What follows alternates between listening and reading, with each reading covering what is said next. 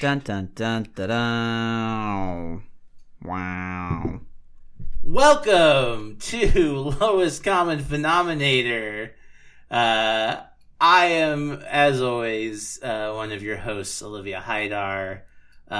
Still no Vanessa this week. I'm still in Indiana, but I am joined by my very good friend, the very lovely Luke Van Tress. Oh gosh, hi. As my special guest co-host. Oh gosh, don't I feel special tonight? You are special, buddy. This has been a big night, and it's late. It is very late. It's 3, but it only feels like midnight. It is 4 a.m. No, it isn't. Yes, it is. It's 4. It only feels like 1. Sun's coming up soon. Yes, it is. It is the morning time. Great day for hay. And we just got back from seeing the 12:30 a.m. showing of Star Wars Rise of Episode Skywalker. 9. Star Wars Episode 9, Rise of Skywalker. Rise of Skywalker. The Rise of Skywalker. And we're gonna get into our thoughts about that movie. I don't need to get into it because I can tell you my thoughts in like 2 sentences. Here it is, right off the bat. As I said in the teaser, will JJ take my advice and say the name of the movie in the movie? No. He doesn't. No, he says does the not. opposite of the name of the movie in the movie. Which is, that's a classic JJ. So that's, instead of an A+, that's a plus A. It's like he didn't say Star Trek Into Darkness at all in the movie. In fact, they never really explained what any of that why that title was that way. Star Trek: Into Darkness. No, I'm afraid not, my friend. Star Trek Into Darkness. Yes, that is what this movie reminds me of. Because of the constant explosions and like that's definitely part of it. Sort of photographic tension, but not the story tension. Yes, yeah. So we saw Rise of Skywalker. We did. We saw, and it is a lot of movie. And how long was it? I actually did not look at the exact time. It was over 2 hours. But 2 hours is now that's the new Hollywood 140. It really is. Don't you miss, like, if you got a 95 in there once in a while, wouldn't you? I would just give them a slow clap just for the bravery. Imagine if they made a 90-minute Star Wars movie. No, this is 141 minutes. So 221. Still clocks in at under Endgame, though. That's shorter than Endgame is shorter than The Last Jedi as well. Which was a very long movie, but good. And you have to save room for dramatic pauses. Yes, you gotta learn when to breathe and kind of have let something set. I don't know that JJ knows how to let something breathe. It's not in his skill set, but we had a fun night though. I think overall, I had a good time. There's a high floor for a time spent with you. Yes, indeed. Yeah, it's generally just a fun time to begin with, no matter what. Yeah. We've been watching Star Wars. We have, yeah. We've been watching. We tried. I really thought that we might be able to watch all of the Star Wars movies before the new one, and we fell very short of that goal. How far did you get? I made it through all of them except for the Force Awakens and Last Jedi. We watched Phantom together, and then after watching that, I said, I don't want to do this, and I'm an adult, and I don't have to, and no one can make me, and I'm not being paid to do any of this. Yeah. And so after... And that's the best of the after the Boss Nass gave Padme a giant glowing orb, I said to myself, I don't have to do this, so I didn't. No, we watched Attack of the Clones then. We watched about half of Attack of the Clones, and then I made it through on my own. New Hope was easy. Last Jedi was easy. Oh, yeah. Solo, took me 3 tries. So you kind of jumped around. I fell asleep a lot. Yeah. And then we watched most of Return of the Jedi before we went to the movie. Because I'd already watched like Empire earlier this year, and I'd already watched Rogue One Yeah, earlier this year. and we have, it's not like we haven't seen all of these movies millions of times, so it's not like we needed to necessarily. It's just one of those things where it's like, how often is the trilogy going to conclude? How often does the 9th film in any franchise happen? Honestly, and it's not even the 9th film when you count Rogue One and Solo. Now, right now it's the 11th. So bookmark this. So this is the end of the Skywalker saga, and I want to come back to this. But was this an ending? Was it an ending? Was it a good ending? Sure. Was it an ending? I mean, yeah, endings are so hard. Endings are so hard, and 2019 is the year of the ending. It's the Avengers Endgame and Game of Thrones, and now Star Wars. And like the actual moments of the impeachment trials. Yeah. The end of that presidency. Oh wait, no, it's not. Never mind. Yeah, like the actual like end of the movie, end of the saga moments were, I think they were fine for the most part. Mm-hmm. Very, very. It's JJ, so he kind of just went back to the well. Yeah, I want to talk about it more, but generally, like, endings to me are hard. Yes, I agree. That's what I have to say about endings. There was definitely, it was never going to be an easy job, but none of these movies were going to be an easy job. They had very big shoes to fill from the very beginning. And it's kind of incredible that we got even one legitimately great film out of this whole enterprise. Last Jedi is a work of art. It's a 10 out of 10 masterpiece. It was never, and Rise of Skywalker was never going to live up to that. I feel like that's an unfair expectation to put on it, and so I was trying not to expect it to reach those heights. Last Jedi is a really good movie. It's even self-contained on its own. Yes. How do you feel like it teed up the plate, if I can throw a sports term at you, for Episode 9, Star Wars: The Rise of Skywalker? I feel where did you feel the trajectory was going before we came in tonight? I wasn't sure about where exactly this movie would go, but I felt like Rian Johnson... Yeah, where was the trajectory of Last Jedi telling you it was going? I feel like Rian Johnson did a really good job of having a lot of very interesting dynamics in place and ready to go for another storyteller to work from and grow from. The whole dynamic with Kylo Ren and Hux, and the kind of very defeated place that it left Kylo Ren in, I thought was very interesting. With the leaving it with the Resistance kind of on the mend, but with hope left, and of course the beautiful end of that movie, which is kind of just showing the importance of Star Wars as a whole by showing the kind of hope. Oh, you mean the little boy with the broomstick? It's a beautiful scene, and so yeah, I felt like he left it in a very good spot. Like, there was a lot of different threads that someone could pick up on, and JJ mostly decided to take those threads and throw them in the garbage. Not completely. I mean, look, this is going to be more annoyed than I usually am on a low-com episode.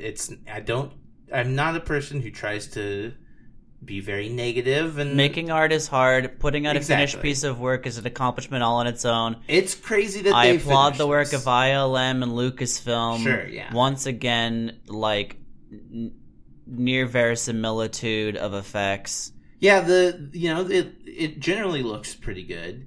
And I love the cast. I really do love Daisy Ridley and John Boyega. Daisy and Ridley Isaac. photographed so well. They are all super hot. John Boyega is so cute. I want to pinch his cheeks. And he's such a movie star. Poe Dameron, I don't understand what Oscar Isaac's workout regimen is, but it is like he's been working out his chin. Do you feel me? Yeah, no, I know what you mean. Do you feel me on that? Yeah, he's putting in some really great chin work. He's like he's a sculpture of a man. I love Oscar Got him Isaac. in this shirt. His collars don't exist in Star Wars. Collars.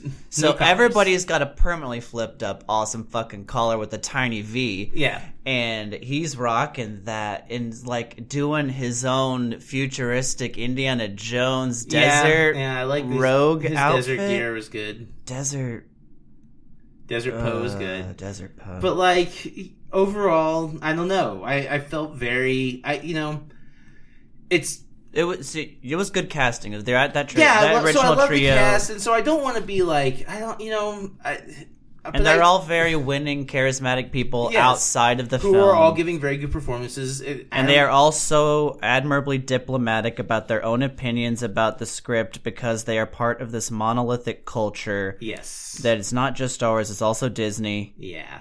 And it's so a cultural touchstone that it's such a dangerous hot coal to touch and work with. Yeah, Star Wars is a big responsibility to take on that challenge, and I think all the actors rise to it. I got no qualms with the crew, no qualms with the cast, and JJ had a tough job ahead, and but at the same time, I can't help but feel like I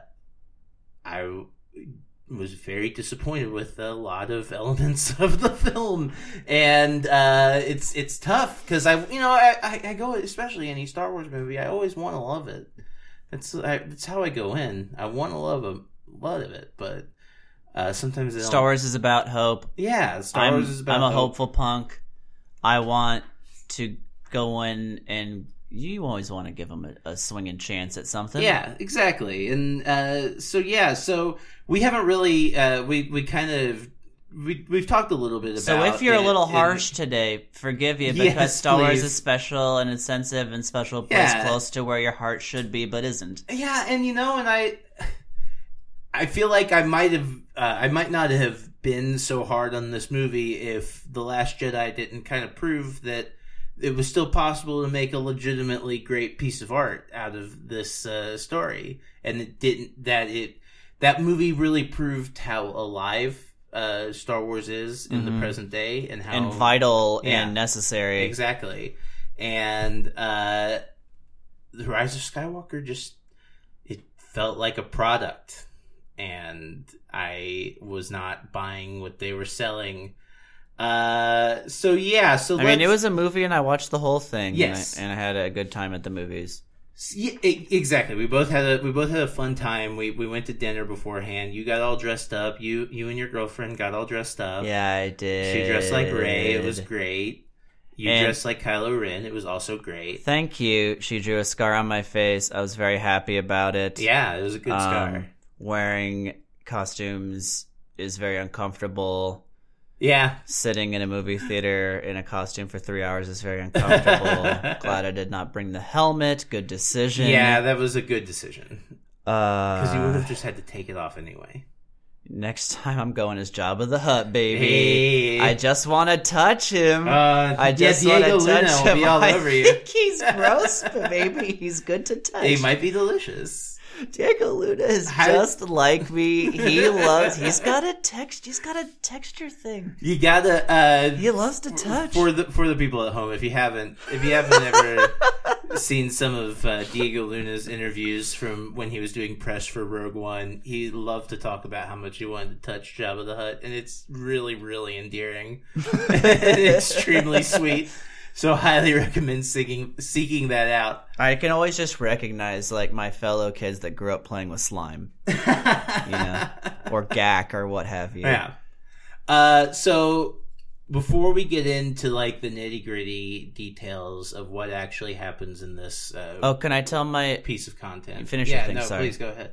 Oh, I wanted to tell my amusing dinner anecdote about how a weird person approached us. that was at very dinner. weird. I am not good around people in public, and Well, you handled it like a champ. Thank you. I unfortunately talk to people in restaurants for a living. Yeah. So I was right in my wheelhouse. But yeah,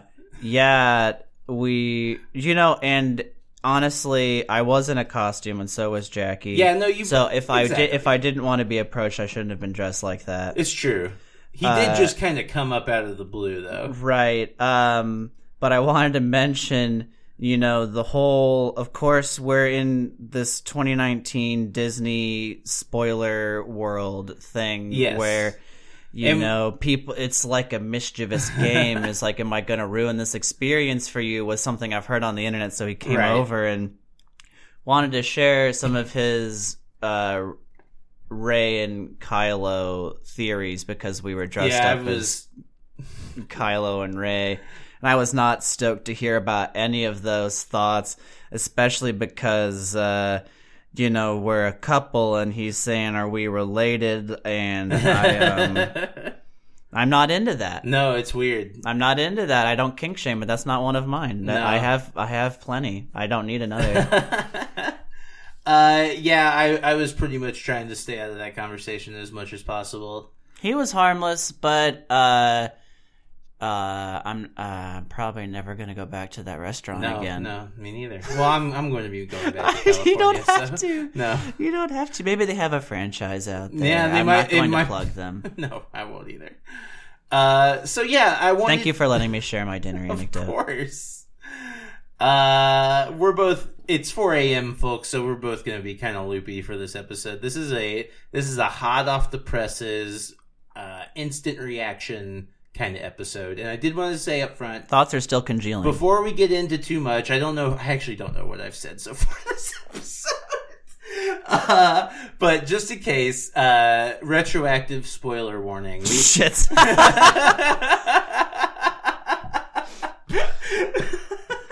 And that's a big oops. Did we say anything? I don't even know. But yeah, like we're going to be talking about everything that happens. Heavy spoiler warning. We're going to talk about everything that happens in this movie. And, I don't know, neither of us knows when the spoilers will start Don't happening. listen to this if you care. So yeah, if you care about spoilers, don't listen until you see the movie. Bounce now, and then return at this point. But I figure if you like this podcast and you like Star Wars, you're probably going to see the movie opening weekend anyway. So, or you don't care about spoilers for Star Wars, which is understandable. This isn't Knives Out.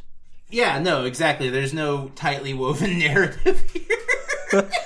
This is a string of explosions from one planet to the next. And it takes place, as all J.J. Abrams do, within the course of one day. God, I mean, time is so fucking elastic. He says we have 16 hours until this shit all blows up, and fucking they go to all these planets within 16 hours. It's already draining out of my brain. It felt like they spent an entire night on that planet. On they said they Carrie were Russell planet. No, they were just there. Well, see, yeah, he didn't get. This is the thing.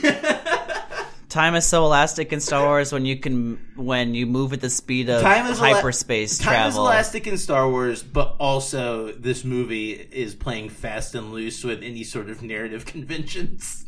So if you try to stop and think about any one moment in this movie, it kind of starts to unravel. A lot of TIE fighters' wings fall off. I want to know, before we really get into the details, as we have been doing. Spoiler warning. Of course, spoiler warning. But we have, we talked a little bit on the car ride back to the studio. Oh yeah, I tried not to get too car ride back philosophical. Yeah, we both tried. Yeah, we both accidentally talked more than we were planning on. But I want to know, how do you feel? Gut reaction, Luke Ventress. Oh gosh. What do you think of Star Wars Episode 9, The Rise of Skywalker? Better than I thought it was gonna be. Sure. But that's because I thought it was gonna be bad. Endings are super hard. Yeah. Okay, we gotta stop couching this in defenses of Breaking Bad and Steven Universe and Avatar The Last Airbender are like the only good endings in any media ever. In The Leftovers. You still haven't finished the I have season. Unproven until I finished it. It's a fantastic show, especially season 2 and what I've seen of season 3. Yeah. And Watchmen's really great. So here's the thing. I'm a target audience for this guy. I like Lost and Damon Lindelof. Yeah. And I generally enjoy the kinetic filmmaking of J.J. Abrams. I like Cloverfield. I like Super 8. Well, he didn't direct Cloverfield. He didn't? No, Matt Reeves. Oh. Yeah. Well, shit. Sorry, I mean, but it's a bad robot thing. I mean, yeah, but like... You know, like, I get you, though. Like, I like Mission Impossible 3 is a good one. Oh, MI3 Mission Impossible 3 is very fun. Is, probably still my... I haven't seen the last two, but probably still my favorite MI3. My favorite MI. Ooh, it's not mine. You like MIGP better? I think Ghost Protocol is probably the best one. I really loved Fallout. Fallout might edge out Ghost Protocol.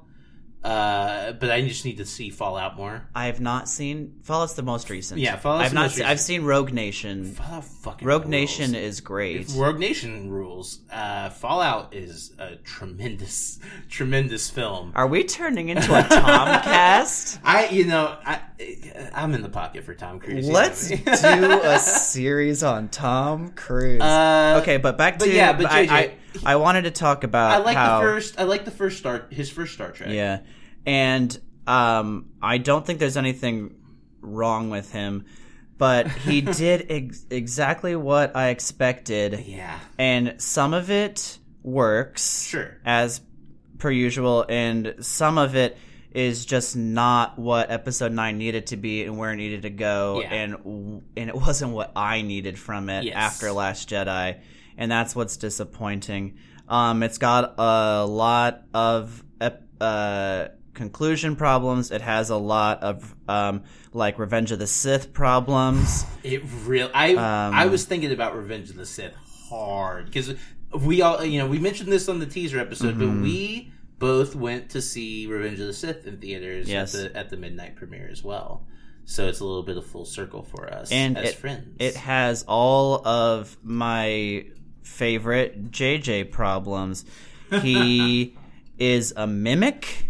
Yes. And he is like a repeater. He's like of things, and he is too into fan service, and aside from that, on a totally different track, he has the mystery box problem. And he couldn't even solve his own fucking mystery box problem because he got to come back and do episode 9. They had the perfect chance to use JJ the right way in episode 7 and have him set up all the pieces, and then I guess they'll figure it out. But then they tried to bring him back to figure out his own puzzle, and that's one of his worst he traits. realized he just built a false-fronted facade like the town from Blazing Saddles. But for some unknowable reason, he felt like he had to tear down the wonderful foundations that The Last Jedi set up for it. I can't help but feel like he made a concerted effort to, at times, go out of his way to straight out execute plot arcs from Last Jedi set up by Rian Johnson. I am nodding my head extremely fervently. I'm not trying to call out any... That's what's so fucking annoying about talking about this movie. I don't think it's malicious. Is that I don't want to just keep bringing up The Last Jedi because we've talked about it enough on this podcast. It's the one that happened previously. In my life. It is the one that happened previously, but like so much of the things that I really, really did not like about this movie were things where he is directly negating some of the most important and the best moments of The Last Jedi. Like, and it's extremely frustrating to watch as a viewer, as a Star Wars fan, and as a fan of The Last Jedi in particular. It really felt like a slap in the face in a lot of ways. And something, one of the core values of Star Wars, that is very, very important to me, and I know it's important to you, is directly contradicted in this movie. And it's something that I think goes to the heart of the whole divide between what I consider to be Star Wars and what other people who consider themselves to be fans of Star Wars consider to be Star Wars. Totally. And it's an ethical thing where I think, and I believe Rian Johnson thinks based on my multiple viewings of Last Jedi, and I know you do from our conversations, yes. Rian Johnson and I think that a Jedi and a Force user can come from anywhere. Yes.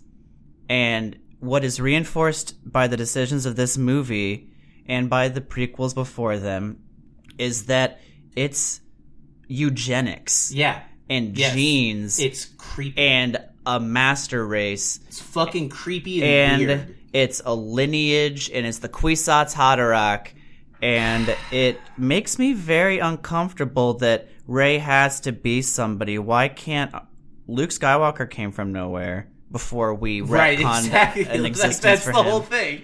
And truly, that's the original. In the way that Star Wars imitates Star Wars, Rey came from nowhere until we retconned her coming from somewhere. God, and it really does feel like JJ set himself up a puzzle, and then Rian solved it by saying, not everyone's great, but greatness can come from anywhere, and anyone can be a Jedi, even this little boy with the broomstick. Yeah. And then it comes back to, no, never mind, fuck all that shit. Fuck all that shit. It's all about midichlorians and what's in your blood and who your daddy was, which is not what I want in a fantasy, because I got that shit in real life. He literally, I mean, we mentioned this on the ride home a little bit, but this is not beat for beat Return of the Jedi as much as Force Awakens is pretty much beat for beat A New Hope. Oh, but God, isn't it though? It does have echoes on echoes. And it does have, it's calling in it's JJ imitating some of George Lucas's worst habits, such as this reliance on parents, and he even gets a little bit of his own version of from a certain point of view. Oh, he does do this certain point. He does. I was literally hoping someone would say from a certain point of view. Yeah, because Kylo. We also literally watched Return of the Jedi today. Your parents are nobodies. Well, they became nobodies. Or so you thought. You dumb bitch. So yeah, the big thing is that fucking Rey is Emperor Palpatine's granddaughter, and that's why she's Dracula's daughter, baby. That's why she's so strong in the Force. Whatever. I just fucking hate that. Like, there's stuff about this. When did you know? Did you know when she shot lightning out of her fingers in a dumb way? I mean, yeah, that was like the big giveaway, but like also just how they kept saying, they just, from like one of the very first things, like her entire story in this movie is focused on who her fucking parents are. Mm-hmm. Which just, and there's only so many important people that have been in the movies who they could be. So after a certain point, it kind of got narrowed down. And I was like, is it going to be Kenobi? Is it going to be Skywalker? Is it going to be? And then it was Palpatine, which is so stupid. Palpatine, like, when is Palpatine fucking? Are they supposed to be like clones? Like, what? They never show him with a lady. No, Padme never. A couple times, but she's like 14. The only time he has ever made a baby in the canon of Star Wars is when he made Anakin Skywalker. out of the Force. I made my Iron Baby. Which is another stupid fucking Wait, what? thing. Yeah, that's stupid fucking extended Star Wars canon. It doesn't matter. It's not real. With Palpatine Palpatine Shmi and Skywalker? No, Palpatine and Darth Plagueis doing their evil Force experiments. They made Anakin Skywalker out of the Force. But that's Legends now? I mean, I'm pretty sure that's still I don't know. It might be Legends. I'm pretty sure it's still canon, technically. I don't know. That's wild. I don't know or care. Like, that's the thing about me and Star Wars. I fucking love Star Wars. Yeah. I love all the weird little side things about Star Wars, like the weird one-off characters and the Poe background Dameron guys. was a spice runner, baby. Yeah, sure. Like, that's fun. Ooh, like, whatever. Girl. But, like, I just don't get hung up on what's canon and what's, what is this person's lineage and all that shit. It just is like, to me, that is the least interesting thing that Star Wars has to offer. And that is like what this entire movie is hinging on. And it's so frustrating to me. I don't care about lineage either. I don't care about it at all. And I always prefer subversions of lineage or rejections of lineage. Yeah. Are always very strong in story to me. Okay. We've got to put a limit on the number of times that we reference The Last Jedi. But, like, in The Last Jedi, they made so much sense that the bad guys are super focused on what people's lineage is and everything. And that the good guys don't give a shit. The good guys come from anywhere. Yeah. Like, that's stuff that bad guys care about. Why are you doing this? It's fucking annoying. But yeah, so I guess you kind of, I do want to say there is stuff that I like that happened in this movie. Tell me a cool part you liked. I mean, I always like to see Billy D. Williams. Hey! He's Landonis Calrissian. Oh, you smooth mother. I haven't seen him in a film since The Ladies' Man, 1997. His introduction into the movie was kind of inexplicable, that he's just been kind of living on this random desert planet. Yeah, he was abandoned there by Luke Skywalker, had PTSD. He thought he was going to be stranded on a desert planet again and left Lando behind. It's so weird. And they just brush over it, and he seems fine. No, he's he's ruling that. He's running it. He's running it, baby. But like, he doesn't really have much. Like, he just is kind of there as moral supports. But like, I love seeing him. It put a smile on my face to see Billy D. I don't want to be mercenary. And like, at a certain point, we're gonna have to stop like analyzing like what happened because of who was there. Oh yeah, I don't want to do that too much. But like, I gotta wonder about Lando, like, why bring him in now? Like, now, do you bring him in because here's my thoughts. Do you bring him in because Carrie Fisher died, R.I.P. Queen? Do you bring him in because Harrison Ford's character is dead? Do you bring him in because it's the third one and you need Lando for the third one because you're JJ and you're making Return of the Jedi again? Or are you doing it because it's fan service and you're JJ doing fan service? I mean, like, I'm fairly certain that JJ wanted Billy D to be in The Force Awakens. I thought there was natural room on Canto Bight for Lando Calrissian. That would have been fine, but like, Ryan had his own. He had some very set ideas about what was going on there. But like, I felt like I remember hearing that they approached Billy D. Williams to be in Force Awakens, and he declined. I see. And he came around or something? And then he started, I think, once they... Well, whatever the case, I'm just very happy to see him. He has so much charisma. Exactly. Love He's that so guy. good on screen. So nice. Looks good in the yellow and navy always. Yeah, he looks great. He's got all the charm. So that was Cloud City on Bespin gets a shout out at the end. There was a quick shot of the Superstar Destroyer crash. I guess killing everybody in Bespin by crashing into it. The escalation in this Rise of Skywalker is that everything is a Death Star now. All of the Oprah gave everyone a Death Star under their chair. Yeah, all of the Star Destroyers have Death Stars. But yeah, like what I'm trying to think of the positives. So should we? Do you want to? You liked Lando Calrissian. Yeah. Should we just do try and go through the plot? I gotta tell you, it's so messy. It was so loud and messy that I'm struggling to remember beat for beat exactly he keeps it happened. moving well. Good crawl. Lots of great words in the crawl. Revenge. Yeah. Rage. But then it's setting up the Palpatine. Yeah, then it sets up the Emperor Palpatine part, which is the other part of broadcasts from outer space. Yeah. So they've got Sith holocrons in this, but they're not Sith holocrons. They're wayfinders.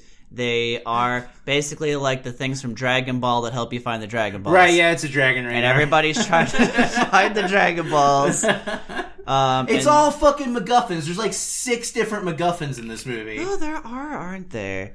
There's a bunch. And it turns out, what we didn't know that is before Luke ran away, not only did he secretly train Leia to be a Jedi. Yeah, that scene was weird.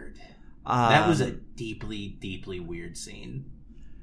Yeah, he did that. So it turns out she's been an ass-kicking forces with a lightsaber. She had a lightsaber! She made a lightsaber. She made it, and it was rose gold and pink, and it looked like an iPhone. It's a good design. No, it was sleek. It looked like it was hers, but new lightsaber out of nowhere. It's very... I was hoping that, then Rey does eventually. But yeah, it opens with Kylo Ren searching for Emperor Palpatine. He's hot on the trail. And I was just hoping, I want to say, but all I saw of this movie before it tonight was... I watched one trailer because I like Star Wars, and I want to be surprised, and I want to take the movie as it comes to me without an expectations. Exactly. And the first trailer ended with the Palpatine laugh, and I love Ian McDiarmid. And they brought him out at like D23. Yeah, he was on. Yeah, he was on the stage after the trailer, and I love Ian McDiarmid. I'm so happy to see him get work. I love him. How do you think he does? I think he's great. I mean, Ian McDiarmid's a good actor. I don't think have a problem. Had the character down for. I think he's had the character down for 20 years. I don't have a problem with his performance. Yeah. I have a pretty big problem with his existence. I loved his gnawed off bone fingers. Yeah, those were juicy and gross. The zombie, it's so before the movie, I was really, really, really, really just hoping that this was going to be a classic JJ misdirect, and that he's going to imply that Emperor Sidious, Emperor Palpatine, is going to be in the movie. They gave up on the Darth Sidious shit. Even though he's not an Emperor, he's a Sith Lord. Yeah, he's mainly a Sith Lord in this. But they never say. They're so focused on the name. I feel like the whole Sith thing became exaggerated after the original trilogy into something way bigger. Well, Sith is not mentioned in the original trilogy. He is only ever the evil emperor, and then it turns out he can use the Force. Right, he's a Force user, but they never say the word Sith. Sith is from the prequels. Sith was started in the prequels, or did it start in books, like a Timothy Zahn book or some shit? It was R.A. Salvatore. Yeah, it was like tossed off lore. Exar Kun and what another? Tell me those other old guy names you were telling me today. Exar Kun's the big one though. I nailed that. Yeah, that was a good one. Thank you. But no, so in this one, he's mostly a Sith Lord. Yeah, in the novelization, they mention. I think there's a mention of Sith, but it's never been. It wasn't a way to describe Darth Vader and a competing Palpatine religion in the movies, mm-hmm. And then in the prequels they really played that up, and then they've pretty much ignored the Sith for the new trilogy. He mentions that they get a mention in Last Jedi. They don't get any mention in Force Awakens. No, I mean, he's a dedicated follower, but they just say dark side. Yeah, Kylo Ren is not a Sith. He's a member of the Knights of Ren. The Knights of Ren. who basically just stand around and look, I guess, threatening. Is that how they're supposed to look? They pose and look really cool. You know what they reminded me of? Are like those guys that you bring out like before the fourth quarter at a basketball game that jump off trampolines and then dunk the ball, and then the last one gets to be the mascot. And they support the actual team, but they don't really do anything. They are kind of like mascots. They just kind of like run and they all toss the ball to each other, and then like the last one gets to dunk. Yeah. Yeah, they sucked, but but you know what? Here's the fucking thing about Star Wars. Boba Fett sucked. Boba Fett sucks in Return of the Jedi, true. He's but such a the dork. costume's good. And you know what? They're gonna improve. They're gonna enrich in the years after when they start joining the 501st and people cosplay as them, and they're gonna be looking so rad. Did you like? They're cool designs. Did you like the designs of those? I think they're very cool designs. They don't make any sense story or logic wise, but I think the costumes and the weapons are cool. I just love. I love to play D&D, and I just love seeing a party, where like, I'm the guy with the axe, and I will have daggers. Even though daggers don't make sense, no it's sense like, at all. Like, daggers have no reach on a lightsaber. Like if you're gonna be a real team, like one guy, you should all just have a net or something, like one big net. Yeah, gotcha. We all run at the Jedi and catch him. That would have been fucking hilarious if on the desert planet they ran and we all have one of those things you had in like gym class in grade school, like that multicolored parachute that you pull over the Jedi and pull it down. That would have been better. That's how. What Kathleen Kennedy. This is my shout out to you to hire me to write 10 through 12. I'm just hoping that they just forget about that and just let Rian Johnson do his trilogy, because that would be great. There's no way that's happening. No, it's going to happen. I refuse to be negative and pessimistic about that. He has said that it's the next thing that he's going to work on. Okay, because they haven't said about that. He's not stayed quiet, but like when people ask about it, he's like, yeah, no, it's coming. When it happens, it happens. All right, well, he's living my best life, and I'm shooting all of my energy to him to make the movies I want to see. Yeah, I mean, he's one of the greatest living filmmakers right now. Yeah, and he makes movies I want to go see, and that really I cannot afford a higher compliment to any living person. For real, though, like I'm on day one for anything that he comes out with. Here's all I gotta say about that. I've seen Knives Out. I haven't seen The Irishman. I'll tell you that. Oh, The Irishman's great, though. I don't have that much time. Highly recommend. I'm sitting here podcasting with you, thinking about how much I don't have the spare time for that. I'd rather be doing 30, this. I mean, it's a good one to like sit with, but you could take it in 30-minute segments. So The Irishman. Oh, so yeah. I was really hoping that it was just going to be a hologram or a recording. No, of but Palpatine. Spoiler warning. But no. The very first scene is Kylo It's all Ren. real. And, you can say that that's bad, but at least he did it. At least he went for it. At least he went for the fences and went big with it. He made a puppet Palpatine. Puppet Palpatine on a string. On the fucking gimbal. Yeah. Looking like GLaDOS from Portal, flying around. He's on a GLaDOS arm, yeah. A big armature with a little Puppet Palpatine on the end, being Emperor Palpatine. When they first when we first see him, he's like a zombie, and he says, "Guess what? It was me the whole time." Yeah, he like made Snoke or something. I don't know. So JJ goes out of his way at this point to show that no. He's got like a vat of Snoke. Yes, he's got a vat of Snoke's growing in there. He's growing some extras. But hold on, the Snokes can use the Force though. Yeah, was he possessing Snoke as a puppet and making Snoke use the Force the whole time? Very. Were they clones or genetically engineered Snokes? And why would you make them look like that? What's the history? And why would they? What does Andy Serkis have to say about this? Okay, so leaving aside that was very confusing. Leaving aside that upon any critical analysis that immediately falls apart. Yes. He says that he's been making the Snoke, and it was him the whole time. He was every voice in his head. Every voice in your head your whole life has been me, which is some real gaslighting. Yeah. I mean, speaking of gaslighting, that's another thing I want to touch on is... JJ goes out of his way to say, Snoke didn't matter. I'll allow you to have that, Rian Johnson, but not for the reason you wanted, not for a good character reason, but because... if you look to my bulletin board with my colorful red yarn, I've made a map of clues and symbols. Do you see how you thought that you were giving Kylo Ren a beautiful character arc? Yeah, no. It turns out it's all related. Nothing of that. No, it's all relative.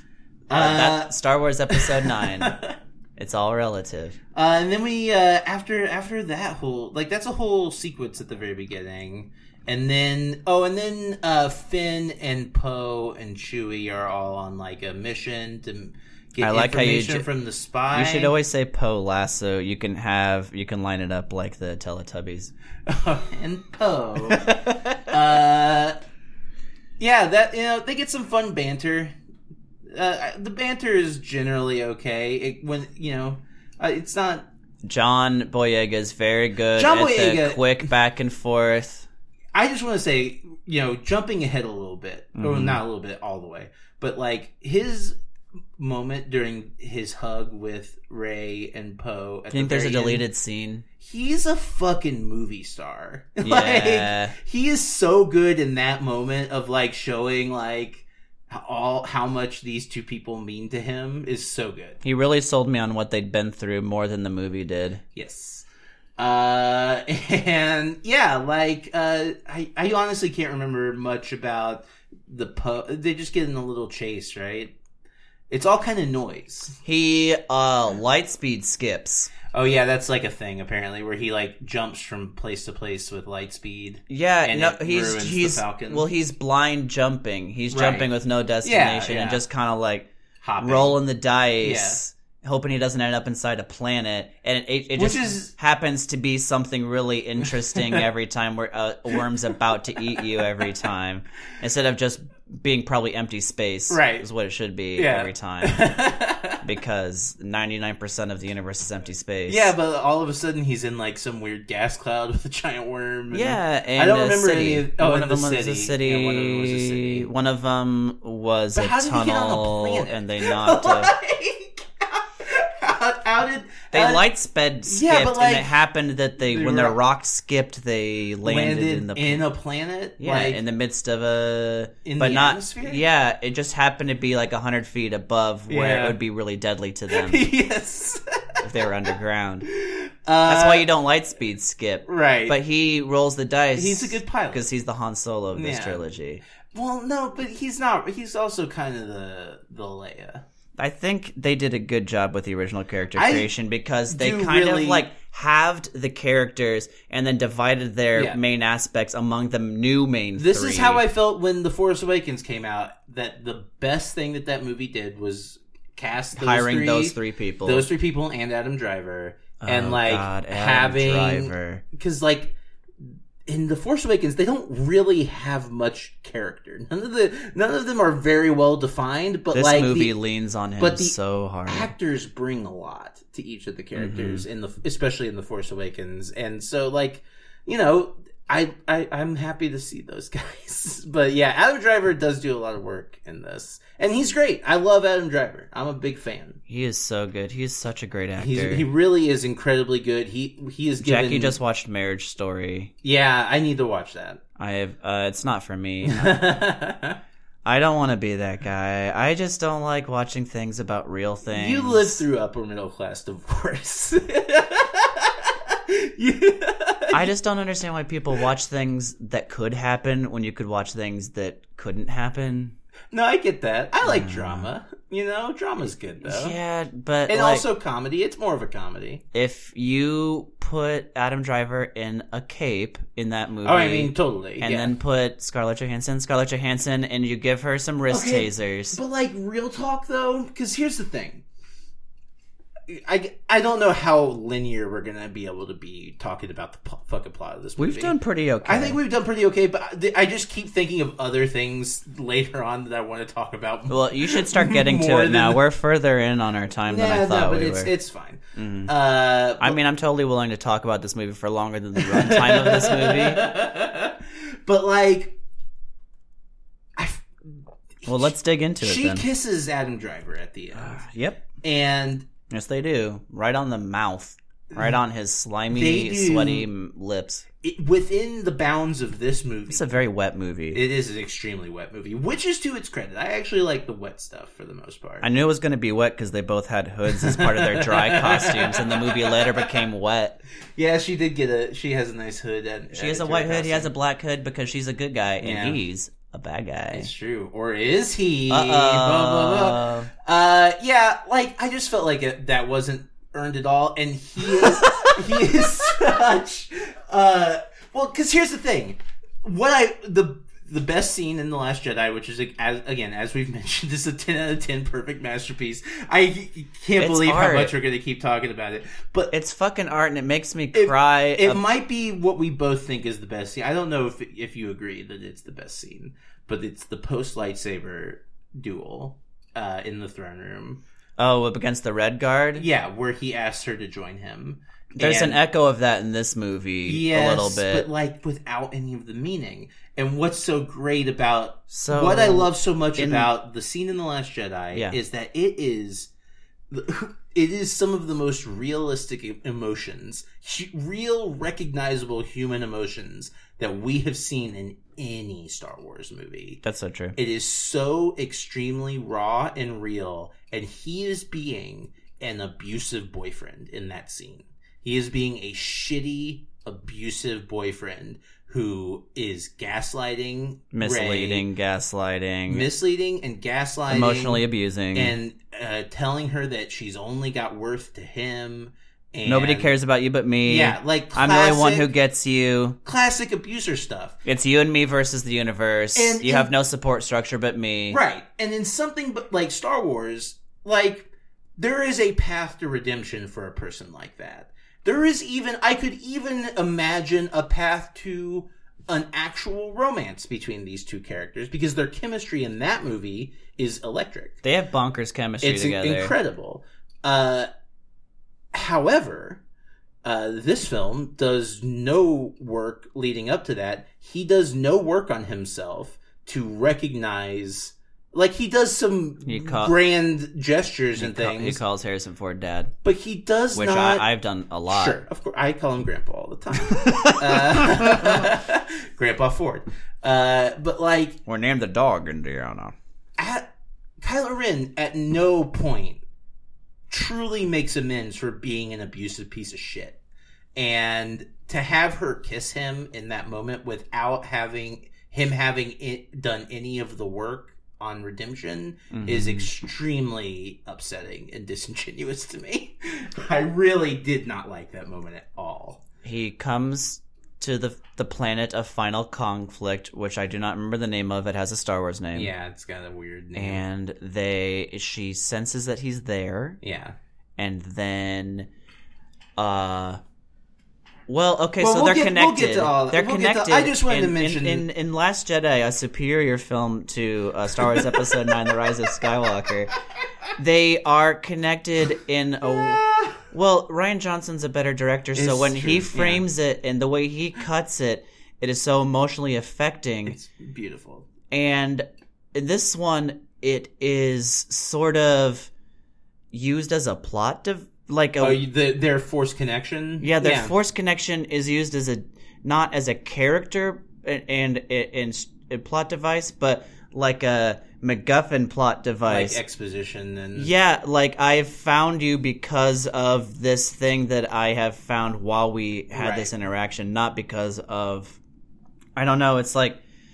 And it gets really physical with it. It's like, so now I can... He, took a necklace off of her. You smashed a podium, and I seen it. Yeah. And I seen my granddad's hat. and now I know that you're in my bedroom, and I'm sorry I didn't make my bed. It's not. Yeah, it's true. It's not an emotional thing. It is a purely. It's a plot thing, and there's a plot in a different way, though. Yeah. And no, I know what you mean. Well, because the plot of The Last Jedi is all character based.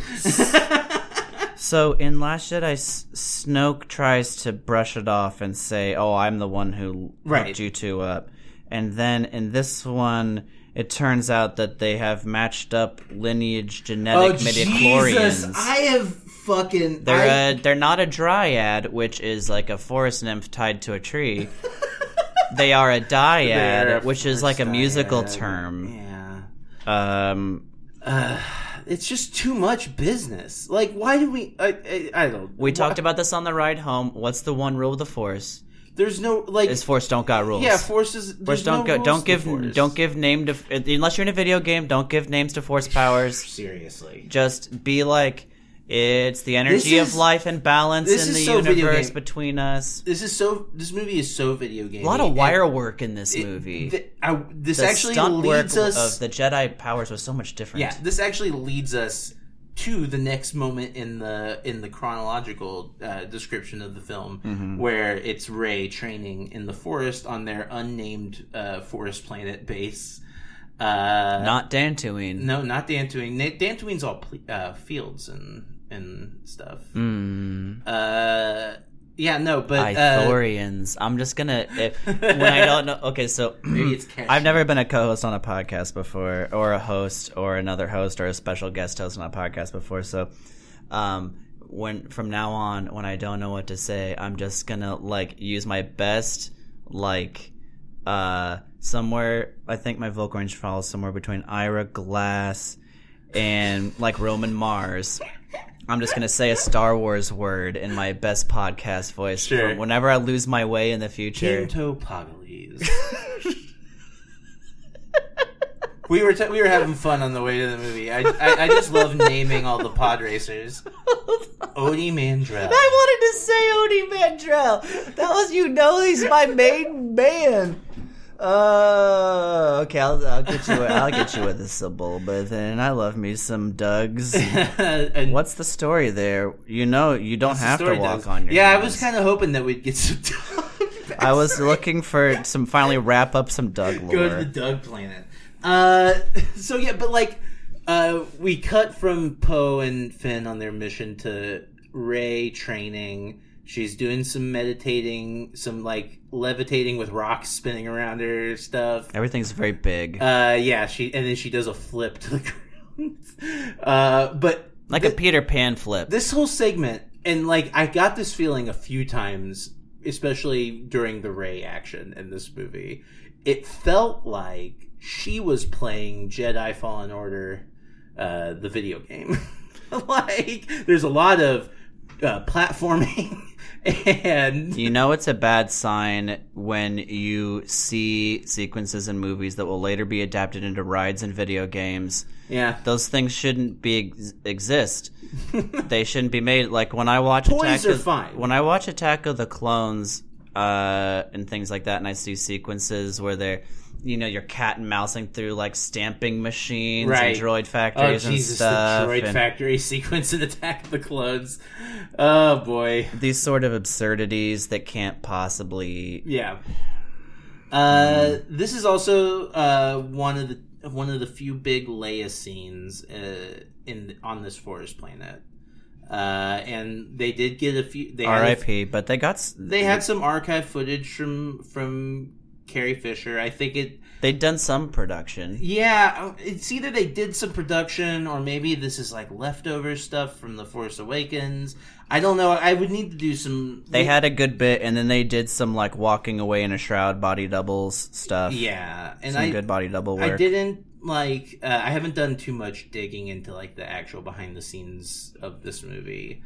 Really at the end of the day, you still have to take it as a singular piece of you still has to stand on its own, regardless of the consequences of who wrote or got story or directed at the end of the day or was lived to see the production. Right. You still have to decide to make a movie that makes sense. Yeah, and I feel like her scenes, for the most part, barring a couple major exceptions, generally work. I mean, Carrie Fisher is a fucking legend, and I miss her every day. She's a great person who was a wonderful actress, and it was a treasure to have her in these movies. However, I still don't really quite understand how and why she died. In real life or the movie? Well, in real life, I'll never understand. That's because life's not fair. Right. I could answer that one for you right now. I tell you, life ain't fair. One of the great mysteries. But she gets to give a few good words of wisdom. She tells Ray to not be afraid of herself, Don't be afraid of who you are, which makes no sense at all. Well, in the context of the conversation that we're having, until she remembers it an hour and a half later, like, oh yeah, now that makes sense. Don't worry, it'll make sense when the time comes. It makes no sense. Yeah, it makes no sense until you find out that she's a Palpatine. She hugs her goodbye and says, "Don't be afraid of who you are." Yes, which has never been Rey's problem, really. And it turns out that she and Luke knew that she was a Palpatine the whole time. Yes, and then lied weird. to her about it. Yes. And obfuscated, and everybody's playing this Rey shell game. Yeah. Man. It's very frustrating. That entire reveal has a lot of baggage attached to it that it honestly seems like it's not worth the effort. Well, and I don't think it's necessary at all. It hasn't been pleasant to unpack with you, I'll tell you that. Even if you desperately, for some godforsaken reason, absolutely must have Emperor Palpatine in this movie, she does not need to be related to him for any of the dramatic conclusion to that story to work. None of it matters. No, she could be Nien Noom's granddaughter. Now that I would want to see. Oh man, I want to put some butter on them flapjack cheeks, baby. Was he in any of those scenes? I didn't notice. I saw him credited. I saw him in the credits. I did not see him in the movie, but I did read through the entire credits for. He should have been the co-pilot cameos in the Falcon. For old time's sake, that would have been fun. He's in the movie somewhere. I'm sure he is. I'm sure I just missed it. Warwick Davis is in the movie. Yeah, Warwick Davis. So yeah, and then they go off. They go to the desert planet, the Bonnaroo planet, where they're all having. They go to Bonnaroo. They're having a once in a Douglas Adams amount of years. They said the Douglas Adams number. Yeah, they said every 42 years this thing happens. Which, it's fine, and it's cool. I always like when... You gotta keep the universes separate. I like when a Star Wars movie shows... Very few Star Wars things show art being made in Star Wars, Like, there's always a little music and stuff, but in this, there's like a puppet show going on. Yeah. And that sort of thing, which I like. There were children. Yeah, I enjoy that. Little pig... They would look like tapers. Yeah, and they meet Billy D. Williams, and God bless him. Yeah, who's great. Again, a treasure, and he sends them on a hunt for some MacGuffin. God, that chase scene is so dumb. I just remembered they had tank speeders. Yes, they had treads on their speeders. In a world of repulsor lift technology. Well, because if they didn't have treads, then they wouldn't be able to launch the jetpack guys into the air.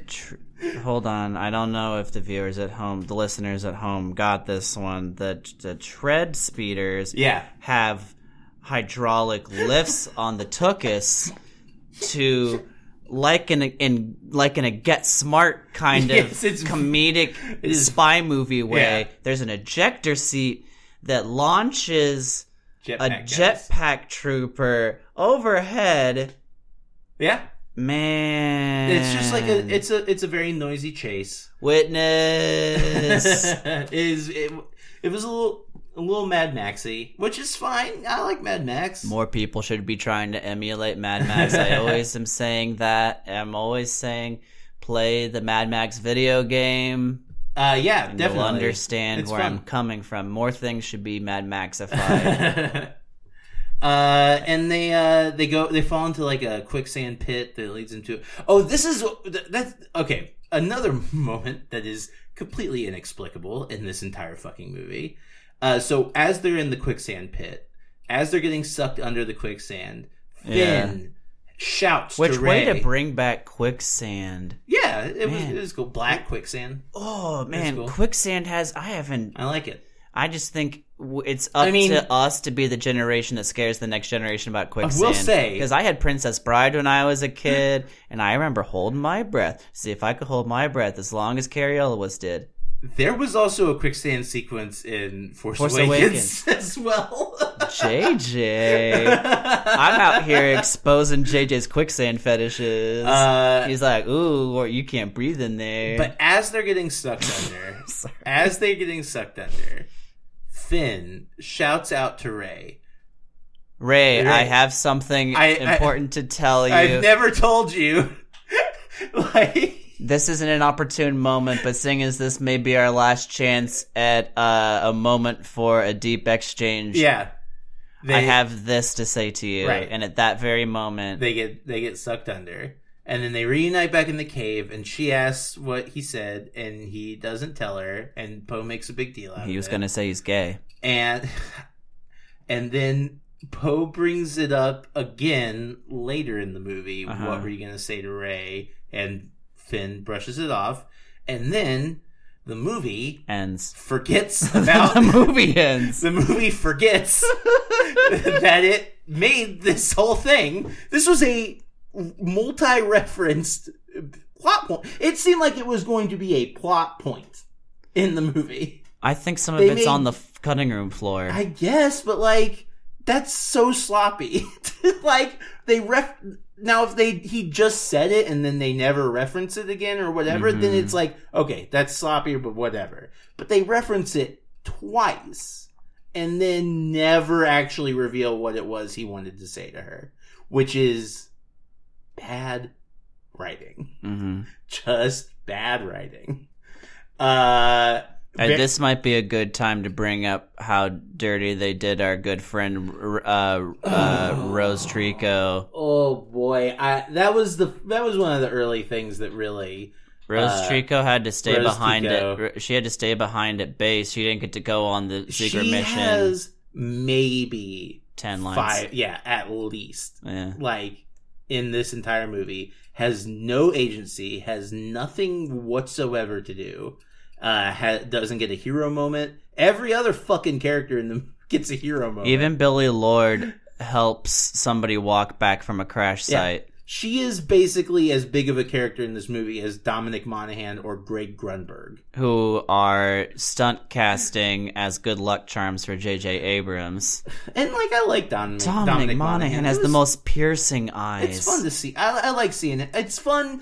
I like to know that Dominic Monaghan and he has terrible haircut decisions, but he wears them well. He really does. He always is doing that. It's really Have you bad. seen his TV show where he touches scary animals? No. He's got weird outback hair in that also. But it kind of makes sense when you're au naturel. Yeah. I mean, he's not... I mean, the animals are naked. Sorry. But like, it was nice. I liked that he got to like play around in an X-Wing. That's whenever there's those kinds. I always like those kinds of stunt casting in Star Wars. You know, like in Last Jedi, Ryan's buddy Noah Segan is an X-Wing pilot in that. movie. And JGL does a voice in it. Yeah, JGL and Noah Segan are in every one of Rian Johnson's movies. Yeah, and so you know, Joseph Gordon-Levitt is on the radio, I guess, in Knives Out. Oh, okay, yeah, that makes sense. I think I actually or the TV or something. Yeah. I read it in the trivia. But yeah, Rose Tico. I've been saying Trico. Sorry.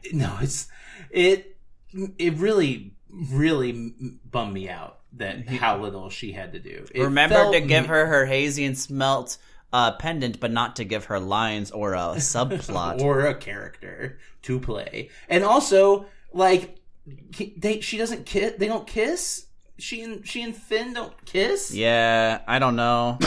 Like, he gives her like a pat on the back. Like, what is this? They exchange a couple glances, but the romance in this movie is extremely fucked up. It's like just it's a little confused, and if you weren't sure what you're going to do, don't do anything. Yeah. Romance is hard to do in a movie, sure, because you don't have enough time to build up a believable. Fine. But they're kind of together now, and she had such a great arc. They went on a duo adventure in Last Jedi, a far superior film, and then she saves his life. Sort of. She saves his life. I mean, she endangers her life and his life, and also they both live. Right. And she makes a decision that saves both their lives. I think she's being stupid, but no, I think that's good. A hero stupid. Yeah, exactly. And then saves his life, and then they kiss in like a "we saved the day." Yeah, this kiss, and we're full of emotions and adrenaline, and maybe there's something, but also there's also Rey, who he's kind of been little kid following around he's crushing on because he's like the first free girl he ever meets after being a stormtrooper. But and she's very pretty and inspirational, and she's a Jedi, and he likes to use a lightsaber sometimes when she lets him. Like, look, I get it, and but what I love so much about The Last Jedi. Again, a movie that we're not talking about today. No, we're not. This is not a podcast about the better movie. But Star Wars Episode 8. What's so great is that that's kind of his story, is realizing that he didn't really have feelings for Rey. He just is she's his friend, and Oh no, we're good. Yeah. Okay. Well, okay. I was hoping we wouldn't have to edit, but we'll you can edit that. You can edit that out. Sorry to derail. No, it's fine. I just wanted. I saw Went to Sleep, so I just wanted to be sure. But we good. Yeah. Where was we? But Rose. It's just very disappointing that there was no real character there. That was an extreme bummer to me. Yeah, shout out to the people that harass other people online. You're the real MVPs of this. You're the ones that did this. That's honestly, you assholes. I'm trying not to be too pessimistic, but it really does feel like he was so nervous. JJ did a shout out to the haters in the movie at one point that I remember, where they did something obvious and be like, "Now that's the way it's done," or something. Do you remember what I'm talking about? I know what you're. Well, there was the moment where Force Ghost Luke caught the lightsaber. Right, that's what I'm talking about. That's no way to treat a Jedi's weapon, right? Or whatever. I'm like, okay, whatever, man. Right. Okay, fine. That was like one of my favorite.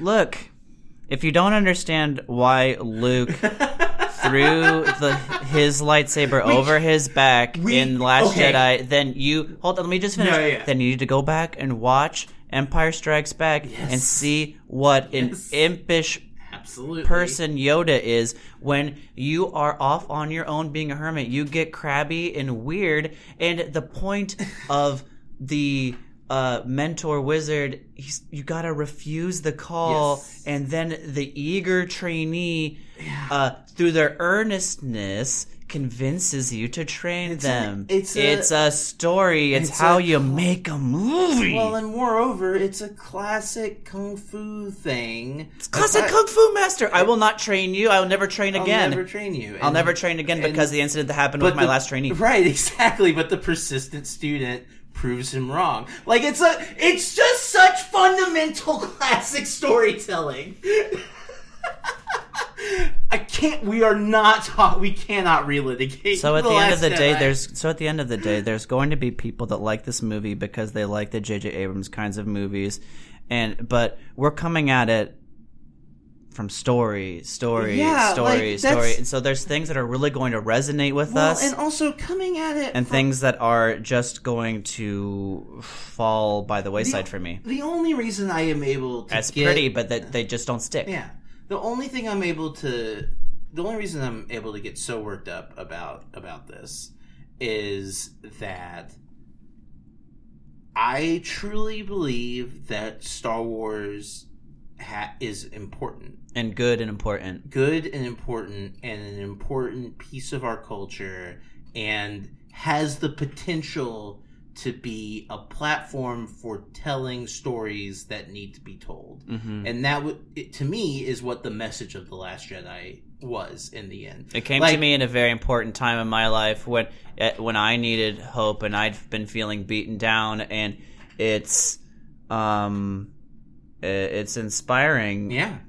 And to me, to take those things and to out of some sense of appealing to hardcore fans, or I don't even know, to the fans who talk the loudest. Yeah, the loudest and worst part of the Star Wars fan base. To I'm out here just trying to groove on a good story, y'all. To appease that section of the fan base at the expense of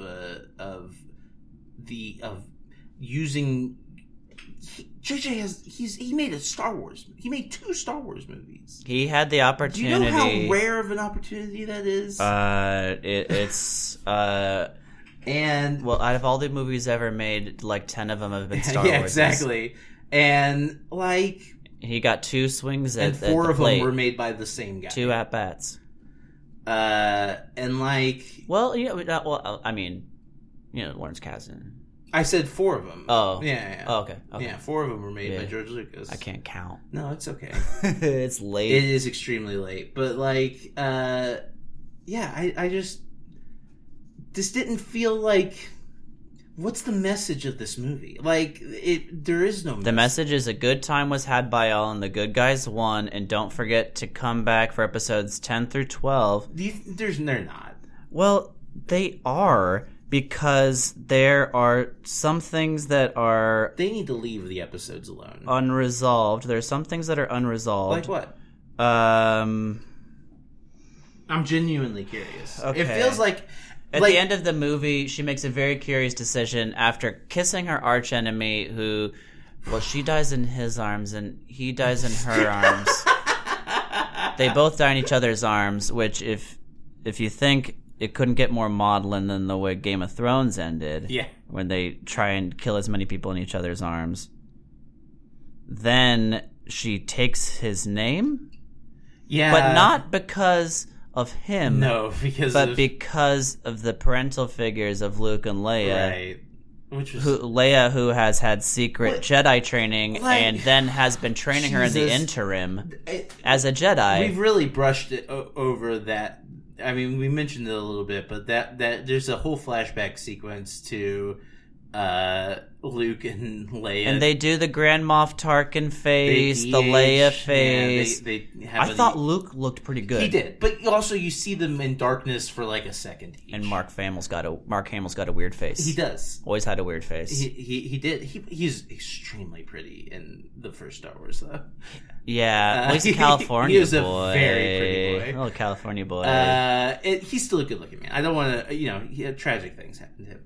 But, like, I don't necessarily hate her taking the Skywalker name. Mm-hmm. That I feel like had that been earned as a narrative device, then that I don't have any sort of philosophical problems with that. It just kind of honestly just kind of felt like that it was only there to justify the name Rise of the Skywalker movie. And I liked it better when Emperor Palpatine pushed him down the hole and said, "Now witness the fall of Skywalker." And I was like, "Oh."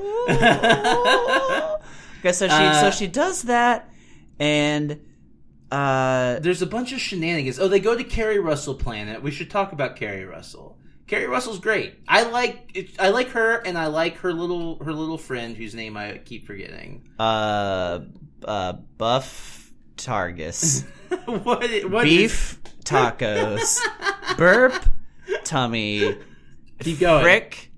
Bobby. You were actually very close. Bobby Frick House. Babu Frick. Babu. Was it Babu? Babu. No, Baba? Babu. Babu. Babu. I like that guy. Babu Frick. He was cool. Won all our hearts. Baby Yoda, Babu Frick 2020. Babu Frick and Kerry Russell plays Zori, I think her name was, or something. She had a Rocketeer helmet. It had a battery pack on the back of it. And so it looked kind of like the Xenomorph head. It was literally the Rocketeer, like the copper swoop. Yeah. Which I like. Is she a Mandalorian or not? No. I don't think so. That's not Mandalorian armor, is it? She never takes off her helmet. No. But she shows them papers. She shows them Kerry Russell papers. God. I'm sorry we talk about how pretty people are, but they're movies. People are pretty. I'm so ugly, and Kerry Russell is so beautiful. You're not ugly. Shut up. Thank you. Aw. I was so fishing right there, and you fell for my trap. You are my grandchild, and I have brought you here on my puppet. I did enjoy Poe failing to flirt with her. I thought that was fun. I think he successfully flirted with her. He successfully flirted. He's playing the long game, baby. But like both times, he gets turned down. Like in that scene, and then at the very end when she shows back up. Yeah, the goal of flirting is just not to lose. No, it's fun though. I like flirting in Star Wars. I'm always a fan. Yeah, you got to have some of that, but yeah, they go to that planet. Well, yeah, they go to that, and then after that, that's C-3PO can't say curse words. Oh, yeah, that's another. There's so much shit. I feel like that's just a decision Anthony Daniels made on set, and they had to rewrite the script. I can't say this. I will not say these words. Well, like, it's all just an excuse to go on to the next place. Like, it doesn't feel like it's a race against time, and yet they feel like they have enough time and no time. I did not have a sense of them being in a real rush. But Emperor there's a spy. Like, they're in a rush because they're like trying to get stuff done. Emperor Palpatine says in 16 hours, I'm going to unleash 1,000 Star Destroyers, one for each planet that says no. And this will be my Final Order 66. I will say another thing I did enjoy. Final Order 66? No. I didn't care about that at all. Look, it ends, they kill all the Skywalkers finally. Well, they blow up all the triangles. I wanted to say I liked the image of all of the Star Destroyers. It was cool. Yeah. It would make a nice wallpaper. Of just like on my computer, yeah, just like I can rotate through my various Star Wars wallpapers I already have. But like, yeah, they're basically just Death Stars though. They blow up a planet. Cool. Well, they gave them all. They gave them all Death Star guns. All penises. Yeah, they did all have little dicks. Their little horse wieners hanging out underneath. little glowing red lipsticks. I hate to be like that, but everything is a penis or everything's not a penis.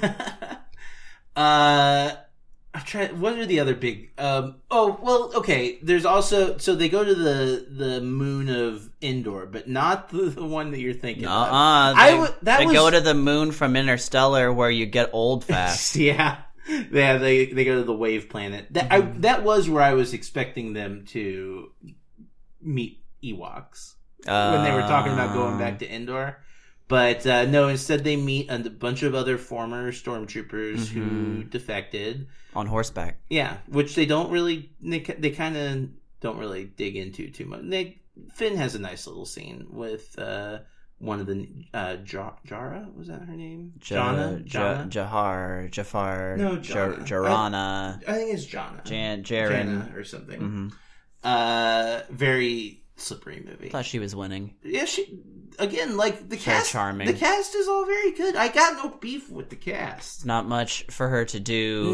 No. Except take Rose Tico's place, which is extremely weird and inexplicably take Rose Tico's place and be one of the loose threads for the next movie when she and finally free of the Skywalkers, our new trio goes on to find the next trio and the next one. They're not free of the Skywalkers. She's a Skywalker now. Yeah, but I mean, Leia and Luke and Anakin and they're all finally dead. Yeah. And I'm happy about it. Sure.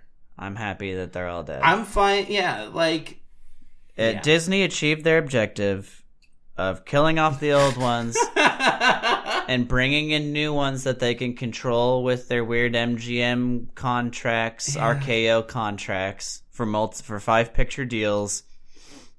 And they can get them while they're young. I think those 3 just have 3 movies. Maybe they don't. I don't know. I don't read too much about contract stuff. They'll extend you. They'll extend you until you're 50 and you're still having to do the workouts. They better not make an episode 10 very quickly. Well, they said they're going to be taking a break after this. They fucking better. They're taking a break. Because Star Wars isn't like Marvel. Like, and that's the thing that I think that worries me the most about certain recent Star Wars movies is you can't run Star Wars like Marvel. You can't do a Star Wars every year either. You definitely can't do a Star Wars every year, and you definitely can't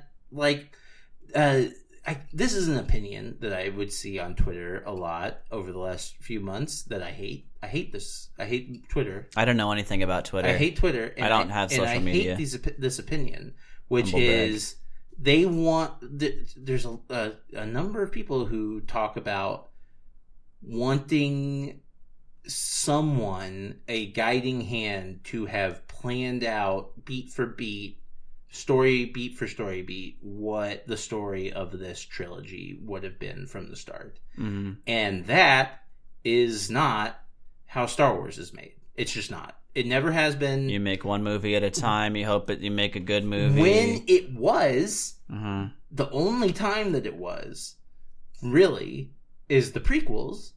And those suck. They're bad movies.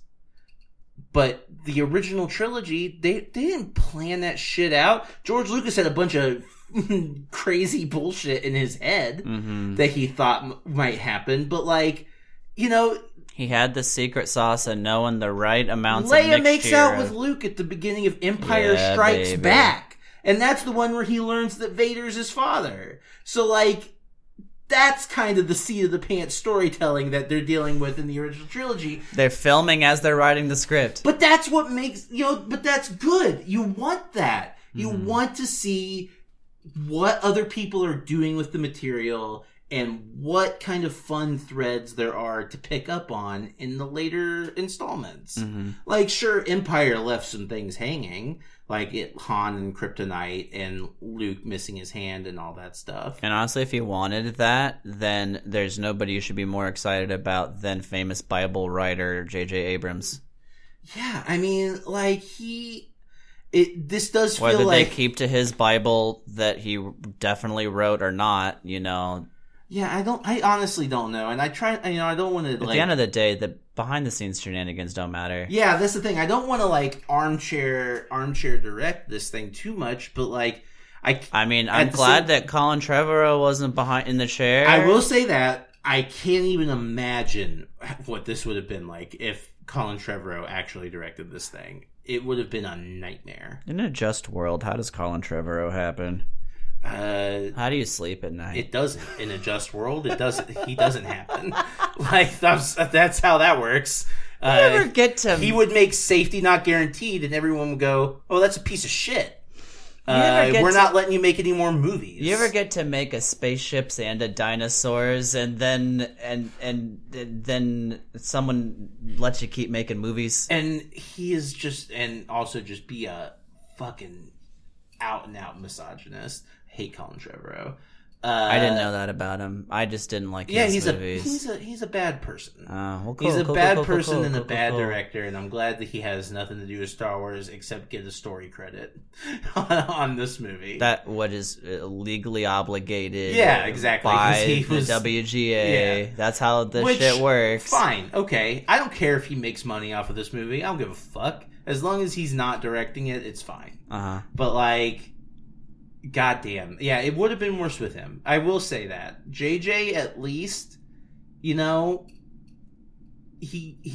ended the movie. He did. He got you from point A to point B. That's the thing is if I say the end points that we arrive at, this is the similar problem that, speaking of, you mentioned Game of Thrones, it's the similar problem that I had with the ending of Game of Thrones, which is the actual end points that we arrive at are perfectly fine. I I've got nothing really against. I think Bran the Broken, the King. like Kylo Ren sacrificing himself to save Rey's life. Like on paper. On paper, these are good endpoints for this story. Mm-hmm. Had you built up to them dramatically. But like that and Poe becomes leader of the Resistance. Yeah, Poe finally cementing his place as leader along with Finn. I like the whole general. Co-leader. The general line is very fun. They have a fun little repartee. Oh, they're so fun together. It's a great cast. They finally got to go on an adventure together. It's Too bad Rose couldn't come. Yeah, unfortunately, no girls allowed except for Rey and C-3PO and C-3PO, who is canon female. But like, and then like, and like again, like I said, like I don't necessarily on paper have a problem with her taking the Skywalker name and ending on Tatooine at Luke's farm with her looking into the sunset. Burying it makes sense. The lightsaber, burying the lightsaber, one of which we had no idea existed. Are so important to JJ, and I just found out about it. Yeah, he's really into the lightsabers. The whole, maybe if like Leia's lightsaber had been, set up at any point earlier in the trilogy, that might have like... I forgot about it till she squirreled it out of her asshole there in the middle of that fight. Yeah. Well, that was like, I was really expecting her to have some like dual lightsabers. Well, she does the scissors. She does. That's how she defeats Palpatine. Well, that's a callback to Episode 3 when Anakin scissor kills Darth Tyrannus. Count Dooku. I was looking at it as a callback to, and he says, "Do it." Episode 3, where Mace Windu reflects the lightning back. It does reflect the lightning back, and he gets old. Yeah, it turns his forehead into butt cheeks. You get see the Ark of the Covenant. Yeah. So like, and then that's what defeats Palpatine. This is on hubris again. Well, the Force lightning is weak to lightsabers. It's a classic rock paper scissors because we've seen it happen before. But I will say, like, my only weakness on paper, I don't have any problem with these endpoints. But same with Game of Thrones, he just did not do the work to get us to those endpoints organically. Mm-hmm. They don't feel earned because there wasn't any time spent on any of these beats. Whole galaxy shows up in their boats to fight like it's Dunkirk. That's fine. I mean, like, it's... I don't... How else there were so many. There were a lot of ships. I think John Williams was in one of those. And there was so many bad guy ships. Oh, poor Greg Grunberg. Snap Wexley dies. That was... We hardly knew ye. I laughed out loud in the theater when that happened. Because Oscar Isaac got so upset about Snap Wexley. Yeah, go back to being a cop on Heroes. Greg Grunberg. What was the... I mean, I'm trying to, like... There's the whole thing. He shoots so much lightning into the sky. I'm just trying to talk about the scale of this thing. So ridiculous. JJ knows this is the last one, and he wants to go so big with it, and it goes so big in so many confusing ways. Yeah, secret planet full of ships all of a sudden, and you're all gonna die in 12 hours, 16 hours. Sure. And like. There's we should talk about Harrison Ford. Harrison Ford uncredited surprise appearance. Spoiler is in this warning. Movie. I was happy to see him. I think that is... I mean, it makes sense to show him. And like, it's mentioned in the past that he's been haunting him, and it makes sense that he would be haunted by that. Mm-hmm. And I feel like Adam Driver acts the hell out of that scene. He acts the hell out of everything they hand him. Yeah, he's a fucking terrific actor. He doesn't watch himself ever. No, he doesn't. He gets. Did you hear about the fresh air thing? He gets severe anxiety. Yeah. Which I understand. I totally get that. Understand.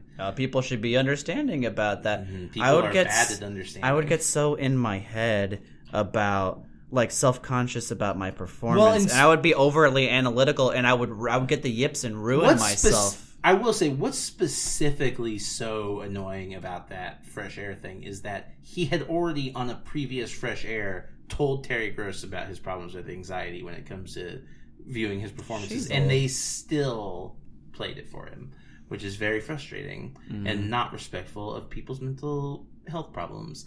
Anyway, he's a tremendous actor. If people ask you, then just be cool. Yeah. That's all I have to say about that. I feel like he does a lot with very little in this movie. It feels like they don't really know what to do with him for most of this film. Yeah, I mean, he acts it really well, but his sudden switch of allegiance is really forced. All of his stuff when he is a good guy and he's coming to the rescue is fun. I enjoy seeing him play that. Mm-hmm. Like where he has to do the daring jump and how it's harder than it used to be, and he's really playing not being used to doing I'm not the good right at thing. doing the light side stuff. Which is, speaking of Avatar: The Last Airbender, did that whole arc perfectly. Man, if you want a redemption arc, Zuko. Zuko on Last Airbender is the platonic ideal of that arc. And this kind of rushes through that arc. The classic Vegeta, I'm gonna punch you till you be my best friend. It's a classic anime trope, but God, Airbender's so good. It is, it really is. Highly recommend. If you want a movie about a chosen one that's got not the movie. If you want a television series with no live action film adaptations, none at all, that have ever been made, it does not exist. A really great story about a chosen one with generations of knowledge hidden inside of them that give you advice on how to act. Watch Avatar: The Last Airbender. Fucking tremendous. Are you going to see this movie again in theaters? In theaters, you have A-list. Yeah, I probably will because I have A-list. A-list. If you don't use it, you are wasting money. Yeah, I will probably see it at least. You gonna go in 3D or anything? We saw it in IMAX 2D at the IMAX State Museum. It seems too noisy. A theater I used to work at, the largest screen in the state of Indiana. Yeah, it's a fucking great IMAX screen. It's like an old. See the thing. I think they've updated to the laser system, so that it might have been a digital IMAX. It was probably, but it's still a giant screen. It's not like the smaller IMAX screen.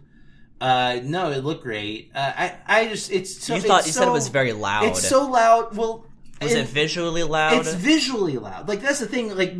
At the that was my first comment at the very end. Is so loud. This is an extremely loud movie, and it's not just the volume. It is just the amount of noise on screen and being thrown at you at any given time. It just does. It feels. It's kind of like the Steven Spielberg 1941 problem, where he made this movie and he screened it for audiences, and the audiences kept complaining that the movie was too loud. And he's like, "Well, I mixed it at the same volume as all my other movies. It shouldn't be any louder." But the thing is, there's just no quiet moments in 1941. It's just a noisy mess. And that's kind of what... there's very few quiet moments in this movie. And until the very end. You gotta... Who's that old lady? Do you know who that old lady was supposed to be? She's credited as Tatooine Elder. Okay. So just a random person. She's just supposed to be a person on Tatooine. She's just a person there to ask Rey what her name is. So many fucking people ask Rey what her last name is. That was just passing by in the desert by an abandoned, torched, former crime scene. Yeah, a house of murder. That was probably what the local legend would be for that place. Oh yeah, that's probably the place haunted by Force ghosts. That's the place where we found those two Force ghosts. We found those two bright red skeletons there 50 years ago. Remember that? Man, do you remember when I thought Palpatine was gonna be an evil Force ghost that was haunting the second Death Star, and how much I would like to live in that world? That would have been better. You could have made once a season you get a spooky Doctor Who episode and you get to have the scary one. Yeah. We would make that one. Let me make a Star Wars. I know what Star Wars is about, and these jokers don't. I mean... It's not about where you come from. It's about what you do with what you're given. Yeah. And choosing to do the right thing with your friends. Yes. Together. And like against impossible odds. This movie does pay lip service to that, but it doesn't play it out dramatically. Lip service. Well. Not... Yeah. It in the end, they end up ignoring many of their friends, and it's just very frustrating. I don't know. I feel like I'm at my wits. Is there anything else that we've like missed? Like, I feel bad now because I feel like we've been missed? complaining the whole time. I mean, you know, but this was promised as an off the cuff conversation about our thoughts following the film. These are literally, we have just seen this help movie. my thoughts following the film. Yeah. I mean, I had a good time watching it, but I feel like spoiling a little bit in after the fact, just that there are things that I wanted and now it's written in stone. Yeah. And I don't want to be a crabapple about it that this is... No, but we're kind of taking on the role of critic here. Mm-hmm. So it's okay for us to kind of put on our critic caps. But like, are there any big moments that you wanted to talk about that we kind of haven't touched on so far? I'm trying to think about... Rey has healing powers. The healing powers are a big deal. Richard E. Grant... Richard E. Grant is great. Is really having fun as an Imperial officer. Chewing it up. And he kills my homeboy, that Weasel Hux. I gotta say, for as much as I didn't give a shit about General Hux in Force Awakens, I really loved his dynamic with Kylo Ren in Last Jedi, and I was really hoping to see more of that. Play more off of that, and you got a little taste of it in the beginning of how good it could be. We didn't really get anything. He's trying to put him in his place, and he's like, "I'll just shut the fuck up over there, Hux. I don't need you. I'm gonna slam this. You watch this other dude. I'll put this other dude up here. I'll slam him on the wall." But Richard E. Grant's great, and there's this whole thing where Hux is he turns out to be the spy or whatever, and that's fine. I didn't hate it, but it did seem like a waste of Hux. They felt like they did him a little dirty. So did this feel like Star Wars to you? I mean, I don't want to be a complete negative. I mean, It felt like bad Star Wars. Yeah, does that make there's sense? good Star Wars and there's bad Star Wars. It's sort of, you get every other one now. The only Disney movie that has not felt like even bad Star Wars to me is Solo. That doesn't even feel like normal. Like that. Just to me, Solo has no identity. It's that the Solo is missing a soul. Yeah, it is a completely soulless piece of product. There's an ineffable thing that makes something Star Wars, and it's 1,000 little things. It's how you light. It's how you set decorate. It's how you act. Yeah, and it's having an affection for. You don't have to have a Jedi in something for me to enjoy it. No. You'll never ever hear me say that Star Wars has to have a Jedi or has to have any one element of Star Wars. Or a Skywalker. I'm over Skywalkers. Oh my god, I'm so over it. That was one of the better things about fucking Last Jedi. But one of the beautiful things about Star Wars is that it is capable of being so many things. Mm-hmm. It can be many things to many different people. This, to me, is... Star Wars is a container. Yeah. Star Wars is a container. Mm-hmm. But this just, to me... It's a box of toys. Yeah. It's a box of memories. It feels like... at the end of the day, I can just say that I feel like this whole Disney Star Wars series has given us The Last Jedi, and that is about the best thing that you could ask for from this endeavor is one beautiful piece of art. Mm-hmm. That was more than I was expecting out of any of these movies. And so to have at least one that just it transcends even being a great movie or a great Star Wars movie, becomes like a great masterpiece, work of art, is like it's a great achievement to have, and makes all of this worth it.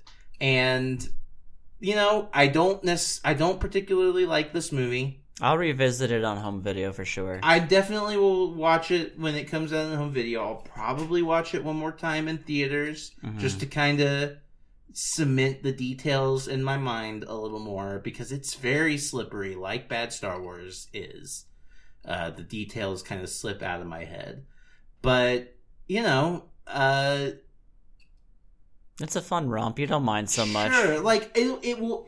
It's not like I didn't hate watching it. I didn't feel uncomfortable watching it, except during any scene where they talked about Rey's lineage. And yeah, that was the only part that really got you. Really pissed me off. It really compounds with a lot of things, and it's a sort of decision you can't walk away from. Well, and it is the foundational idea of the movie. And then you're sort of like retroactively making the whole thing about the twin helix of these two families fighting for generations. This now. whole idea, and like it just for the one little bit of narrative fun you get of, this time this family's the good guy and this family's the bad guy. Yeah, and isn't that funny that the good guy has the bad guy's last name? Just for that little narrative conceit, you throw out a lot of problematic things in there. You lose so much along the way to get to that. I don't know. I'm kind of at a loss. And I wish that I liked it more. I truly did. I truly wish I liked it more.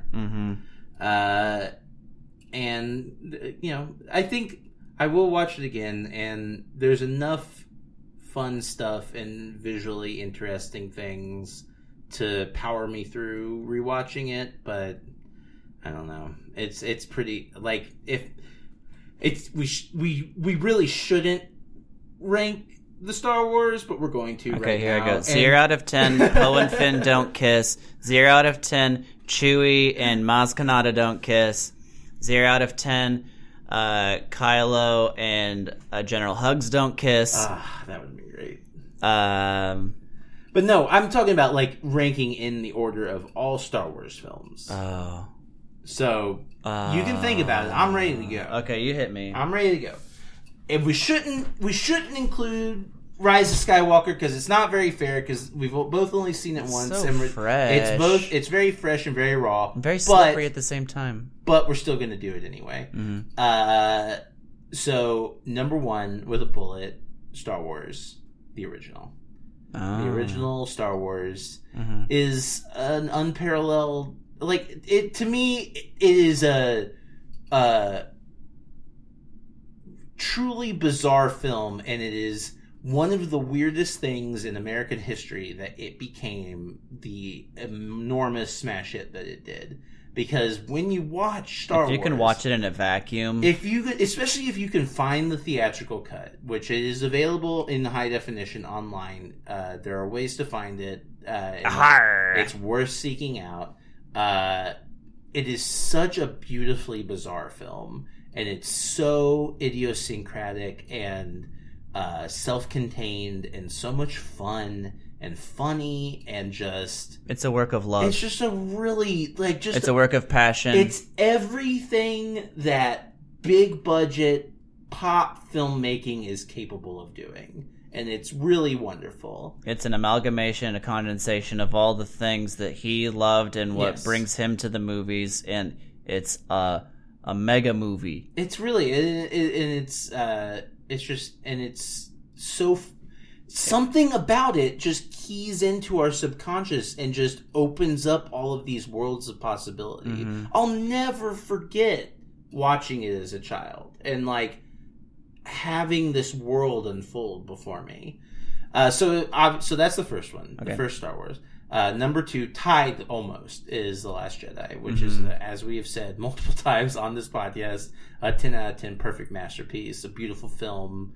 and one of the most important films of the last decade, especially one of the most important big-budget studio films of the last decade. Mm-hmm. Number 3, Empire Strikes Back. Number 4, Return of the Jedi. Mm-hmm. Number 5, The Phantom Menace. You put that above Rogue One? Number 6, Rogue One. Rogue One has some extremely serious story issues. It has some extremely seriously cool stuff in it. It has a lot of stuff that I really like. Ben Mendelsohn. Mads Mikkelsen. Yeah, but like Ben Mendelsohn, Mads Mikkelsen, Forrest Whitaker. Forrest Whitaker is so wasted in this movie. Saw Gerrera is so much bullshit. I could talk for an hour about how much Saw Gerrera is bullshit. He's wasted, and so is Mads Mikkelsen. And I would say the first half of that movie is pretty solid, and then after Jeddah explodes, it completely falls apart narratively, and nothing about it makes any sense. That's usually about how far I make it before I stop.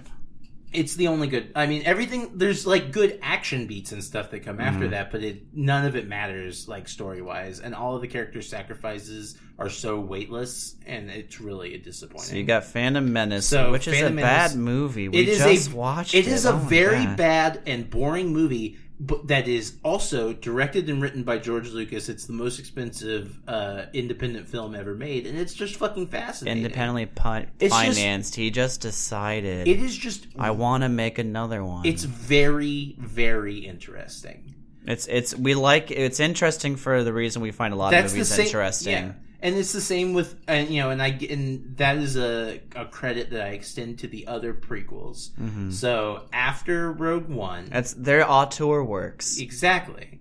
After Rogue One, I will say Attack of the Clones, then Revenge of the Sith. You'd really put Sith last, huh? You wouldn't put Attack of the Clones last. No, Sith is last. Oh no, Sith is the worst prequel. This is a hill that I will die on. All right, people prepare to die. I'm gonna do mine. I'm gonna knock mine out real fast. People will have fought me on this, but Revenge of the Sith is a nightmare of a film. It's a bad movie. It is a mess. It makes no sense whatsoever. Wow. It has no story. Neither of these children are graduating. They're both super seniors. They're both failures. Yeah, these are all failures. These are all basically on the same level. Then after Revenge of the Sith, then I say Rise of Skywalker. And then after Rise of Skywalker, which I think is a better made film, but I cannot in good conscience put a George Lucas film at the last. I just can't. Because even his worst movies have more ideas and more going for them than that. And as I hate because I love the cast, and I don't, it's tough. You want to talk about how good Attack the Block is, don't you? I love Attack the Block. But how good Ex Machina is? Look, I love all of these actors. I may enjoy watching Rise of Skywalker more than Revenge of the Sith, and time will tell on that. That's something where I have to rewatch it, because I liked Revenge of the Sith I was a teenager, but like when Revenge of the Sith came out, we both loved it.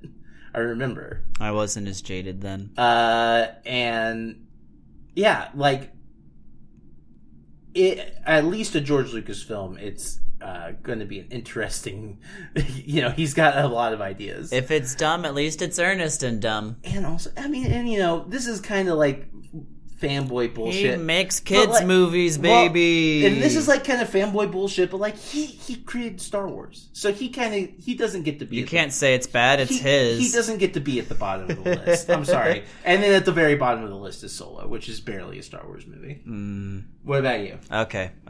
Let me hear it. Last Jedi, number 1. Oh, okay. Above Star Wars. I just like that movie a lot. It's a fucking fantastic... I'm not going to debate you on that. It's a fucking fantastic film. Empire. Oh, okay. Star Wars. Okay.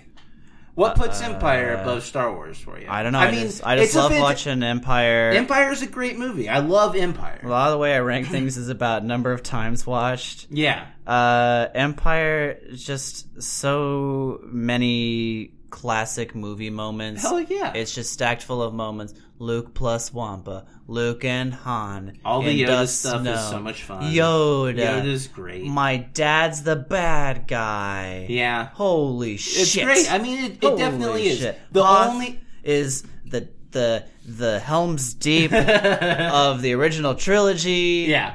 Oh man, I mean, that like, battle is so fucking real and good, and they lose at the end. It's really incredible. And you know I'm a grown goth boy, and that I just love my bad guys in movies. Yeah. And Darth Vader is at the height of his being the best bad guy in film history. Darth Vader is so good in that movie. He's the best villain ever. He's so cool. He's so his presence. He's such an asshole too. I love it. He's a bad person. He just kills all of his underlings. To his coworkers. It's so funny. His coworkers hate him.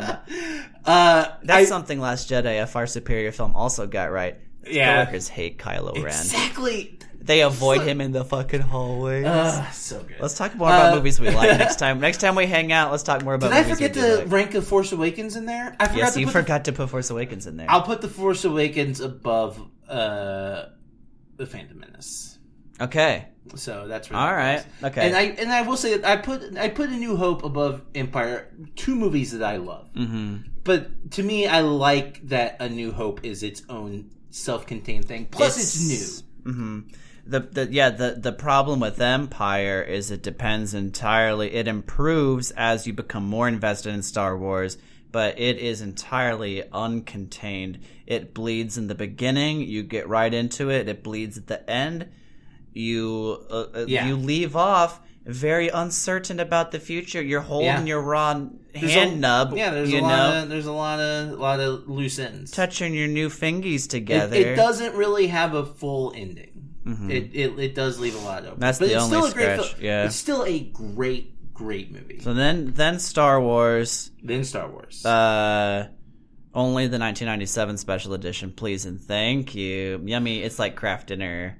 That's a joke. I'm sorry. Good, it was just a joke. But you know, like how sometimes you want to just eat like bad mac and cheese instead of good mac and cheese? Okay. Yeah, no, I get it. I grew up with those VHS tapes. I never owned the special edition. I did, and there's like 20 minutes of Rick McCallum at the beginning telling you about how they fixed everything at the beginning of every one. Rick. And I would watch it every time. Yeah, I mean, of course. I might have owned the Empire special edition. I had 3-pack. No, but because I had just gotten the THX special pre-special editions where it was like the black box set with like the half heads. Do you remember that VHS box set? Fucking classic. Mm-hmm. Okay, so Star Wars. Star Wars.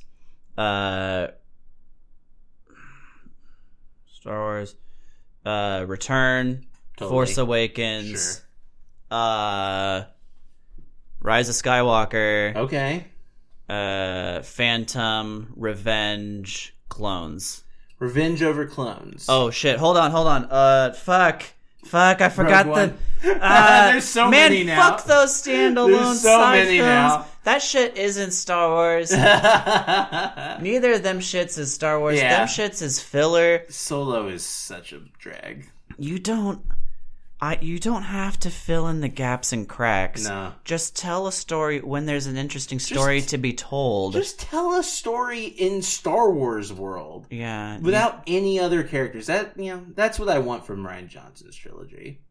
What is so exciting about the future of like what I like. I mean, I'm a big Disney fan. What I liked about the acquisition and the new trilogy announcements was I thought would be more new.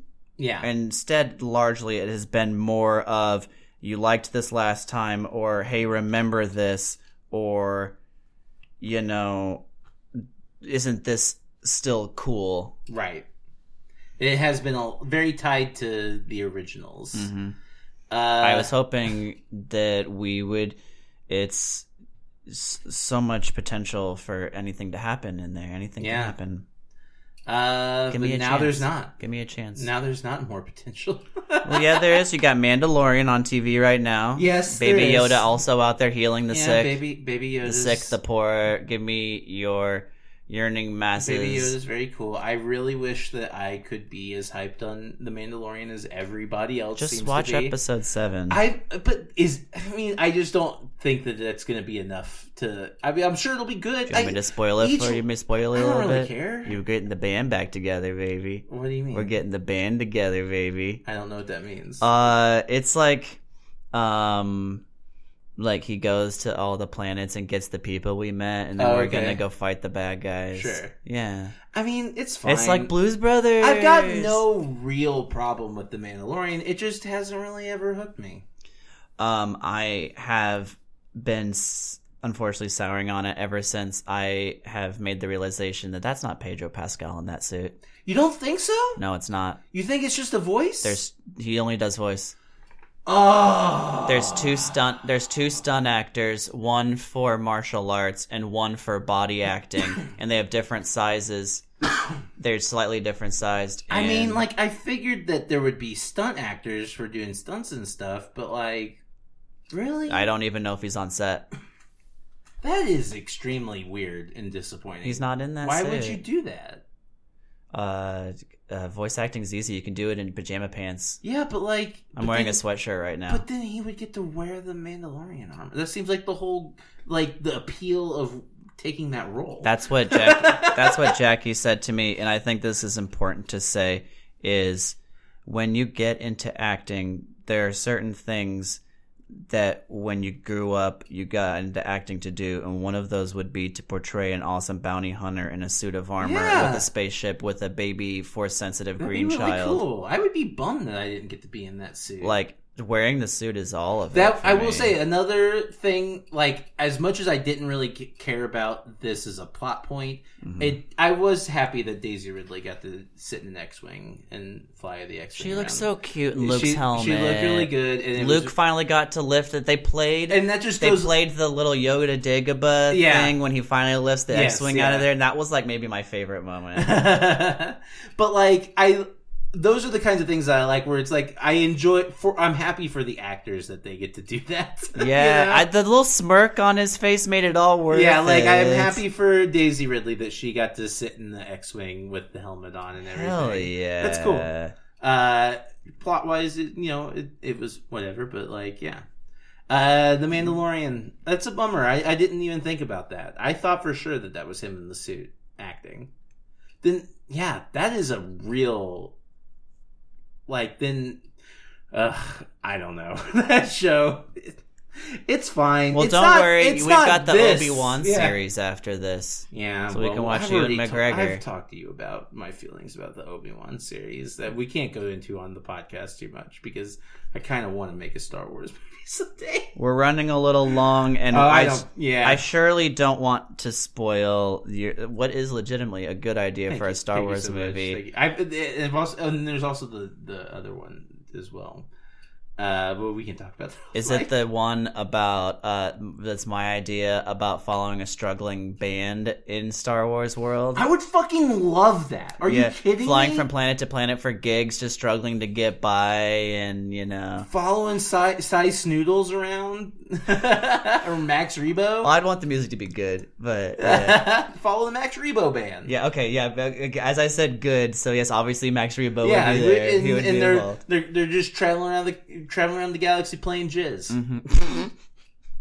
God damn it! Which as we all know, 6 in the morning. You can't say the style of music where you play those weird clarinets with the tubes on them by those weird guys playing jizz. It's called Slitherhorn. That's the name of the instrument. By the way. Wow, good job, dork. Thank you. All right, we gotta fucking wrap this up. Slitherhorn. Final thoughts. Coruscant. How you feel? How you feeling? I feel great. I've gotten out everything I wanted to say. Yeah, pretty much. Injustice is real, and we don't need it in our movies. Everyone should be allowed to use the Force. # free the Force. Yeah. I wish I'd liked this movie more. I wish JJ hadn't taken the route that he took with it. But I am happy to have these actors. I'm happy that we got a truly great film out of this whole deal. And I look forward to seeing them in other things in their careers. Yeah, absolutely. Richard E. Grant is having a resurgence in his career. And I love to see him in whatever he does. And John Boyega is a fucking movie star. I hated Domhnall Gleeson until these movies. I still am not a particular fan of him, but I love General Hux. I just don't get why he gets to be in things. It's really very strange. I don't understand. Like, why him, though? Because almost any time that he's cast, except as General Hux, I'm like, well, but like, literally anyone else could play that part. You could stand up like one of those mannequin girlfriends of Will Smith's and I'm Legend. I don't want to rag on Donald. All right, well, he's gonna block you on Twitter now. Adam Driver is great. Adam Driver is one of the greatest actors of this generation, and it's a pleasure every time I get to see him on screen. I'm so happy every time. And Oscar Isaac is a babe. Isaac, total fucking babe. Just the killer casting. Oscar Isaac, Daisy also Ridley, one of the greatest actors of this generation. Daisy Ridley has one of the best smiles in Hollywood. She is an extreme ingenue. Yes. A badass. Like, she's really good at the action scenes too. Like, I love her so much. She's got a great smile. I hope she goes on to really do. She did the fight choreography really well. Way too much wire work for me. Way too much wire fu. I really loved the more grounded, inventive, creative fighting in Last Jedi, a far superior film to this one. Than the kind of like, I'm going to do a hot dog style front flip over you. The prequel fighting. Like Peter Pan wire fighting. No, I know. Like the movie Hook. Yeah. Like I'm kind of it's prequel I don't know. fighting. It's not what the I don't know. It is prequel fighting because Obi-Wan does some force jumping. All the fucking unnecessary flips and shit. That's not how samurai fights work. Samurai fights, it's like you face off. It's a mental and psychological battle as much as a physical one, and it's over fast. Yeah. And these are sharp swords. They're very sharp. They cut through everything. Kyber crystals. Let's see. Thank you as always. I think we're wrapping up. Let's wrap it up. It's so late. We've been talking for 2 hours, and we started talking at 4 a.m. Yeah, we talked. We've been talked when we walked in the car. It's true. All the way home. Thank you so much to Luke Ventress, my co-host, thanks for our theme song. Thank you for co-hosting these episodes. It's been so much fun, and we're not quite done yet. No, we're not see. done. We got more stuff coming down the line. We don't want to get too into specifics because everything is all in flux. But we got some fun stuff on the line. I'm just trying to say I'm down if you are. Hell yeah. I'm having so much fun. Me I too. will always talk Star Wars with you. Yeah, we could probably just do a Star Wars cast. Did you thank Jorge? I was about to thank Jorge. Thank you so much to Jorge Rivero for our artwork. You can find the podcast on social media at Locom Phenom. You can find me on Twitter at Hi there. It doesn't fucking matter. Who cares? I'm barely tweeting anymore. I am so sick of literally everyone and everything. You have over a thousand. You're just saying that because it's 6 a.m. Olivia doesn't mean that. This is her interpreter. This is her emotional 6 a.m. interpreter. She loves you, Twitter. And thank you all for listening. And thank you for making it this far. Yeah, I'm interested to hear what you think, because I'm so divided. There's so many things that offend me, and so many things that are like X-Wings. Okay. Yeah, exactly. I mean, I'll always like a good Star Wars beep and bloop. It ranks low, but every Star Wars at least has its pod racing scene. It's true. Except for Attack of the Clones and Revenge of the Sith, neither of which have Attack of the Clones has the Coruscant chase scene where they chase Zam Wessel. Like, it looks like shit, but it's a fine sequence. It did not age well. No. And thank you guys so much, and may the Force be with you. Always.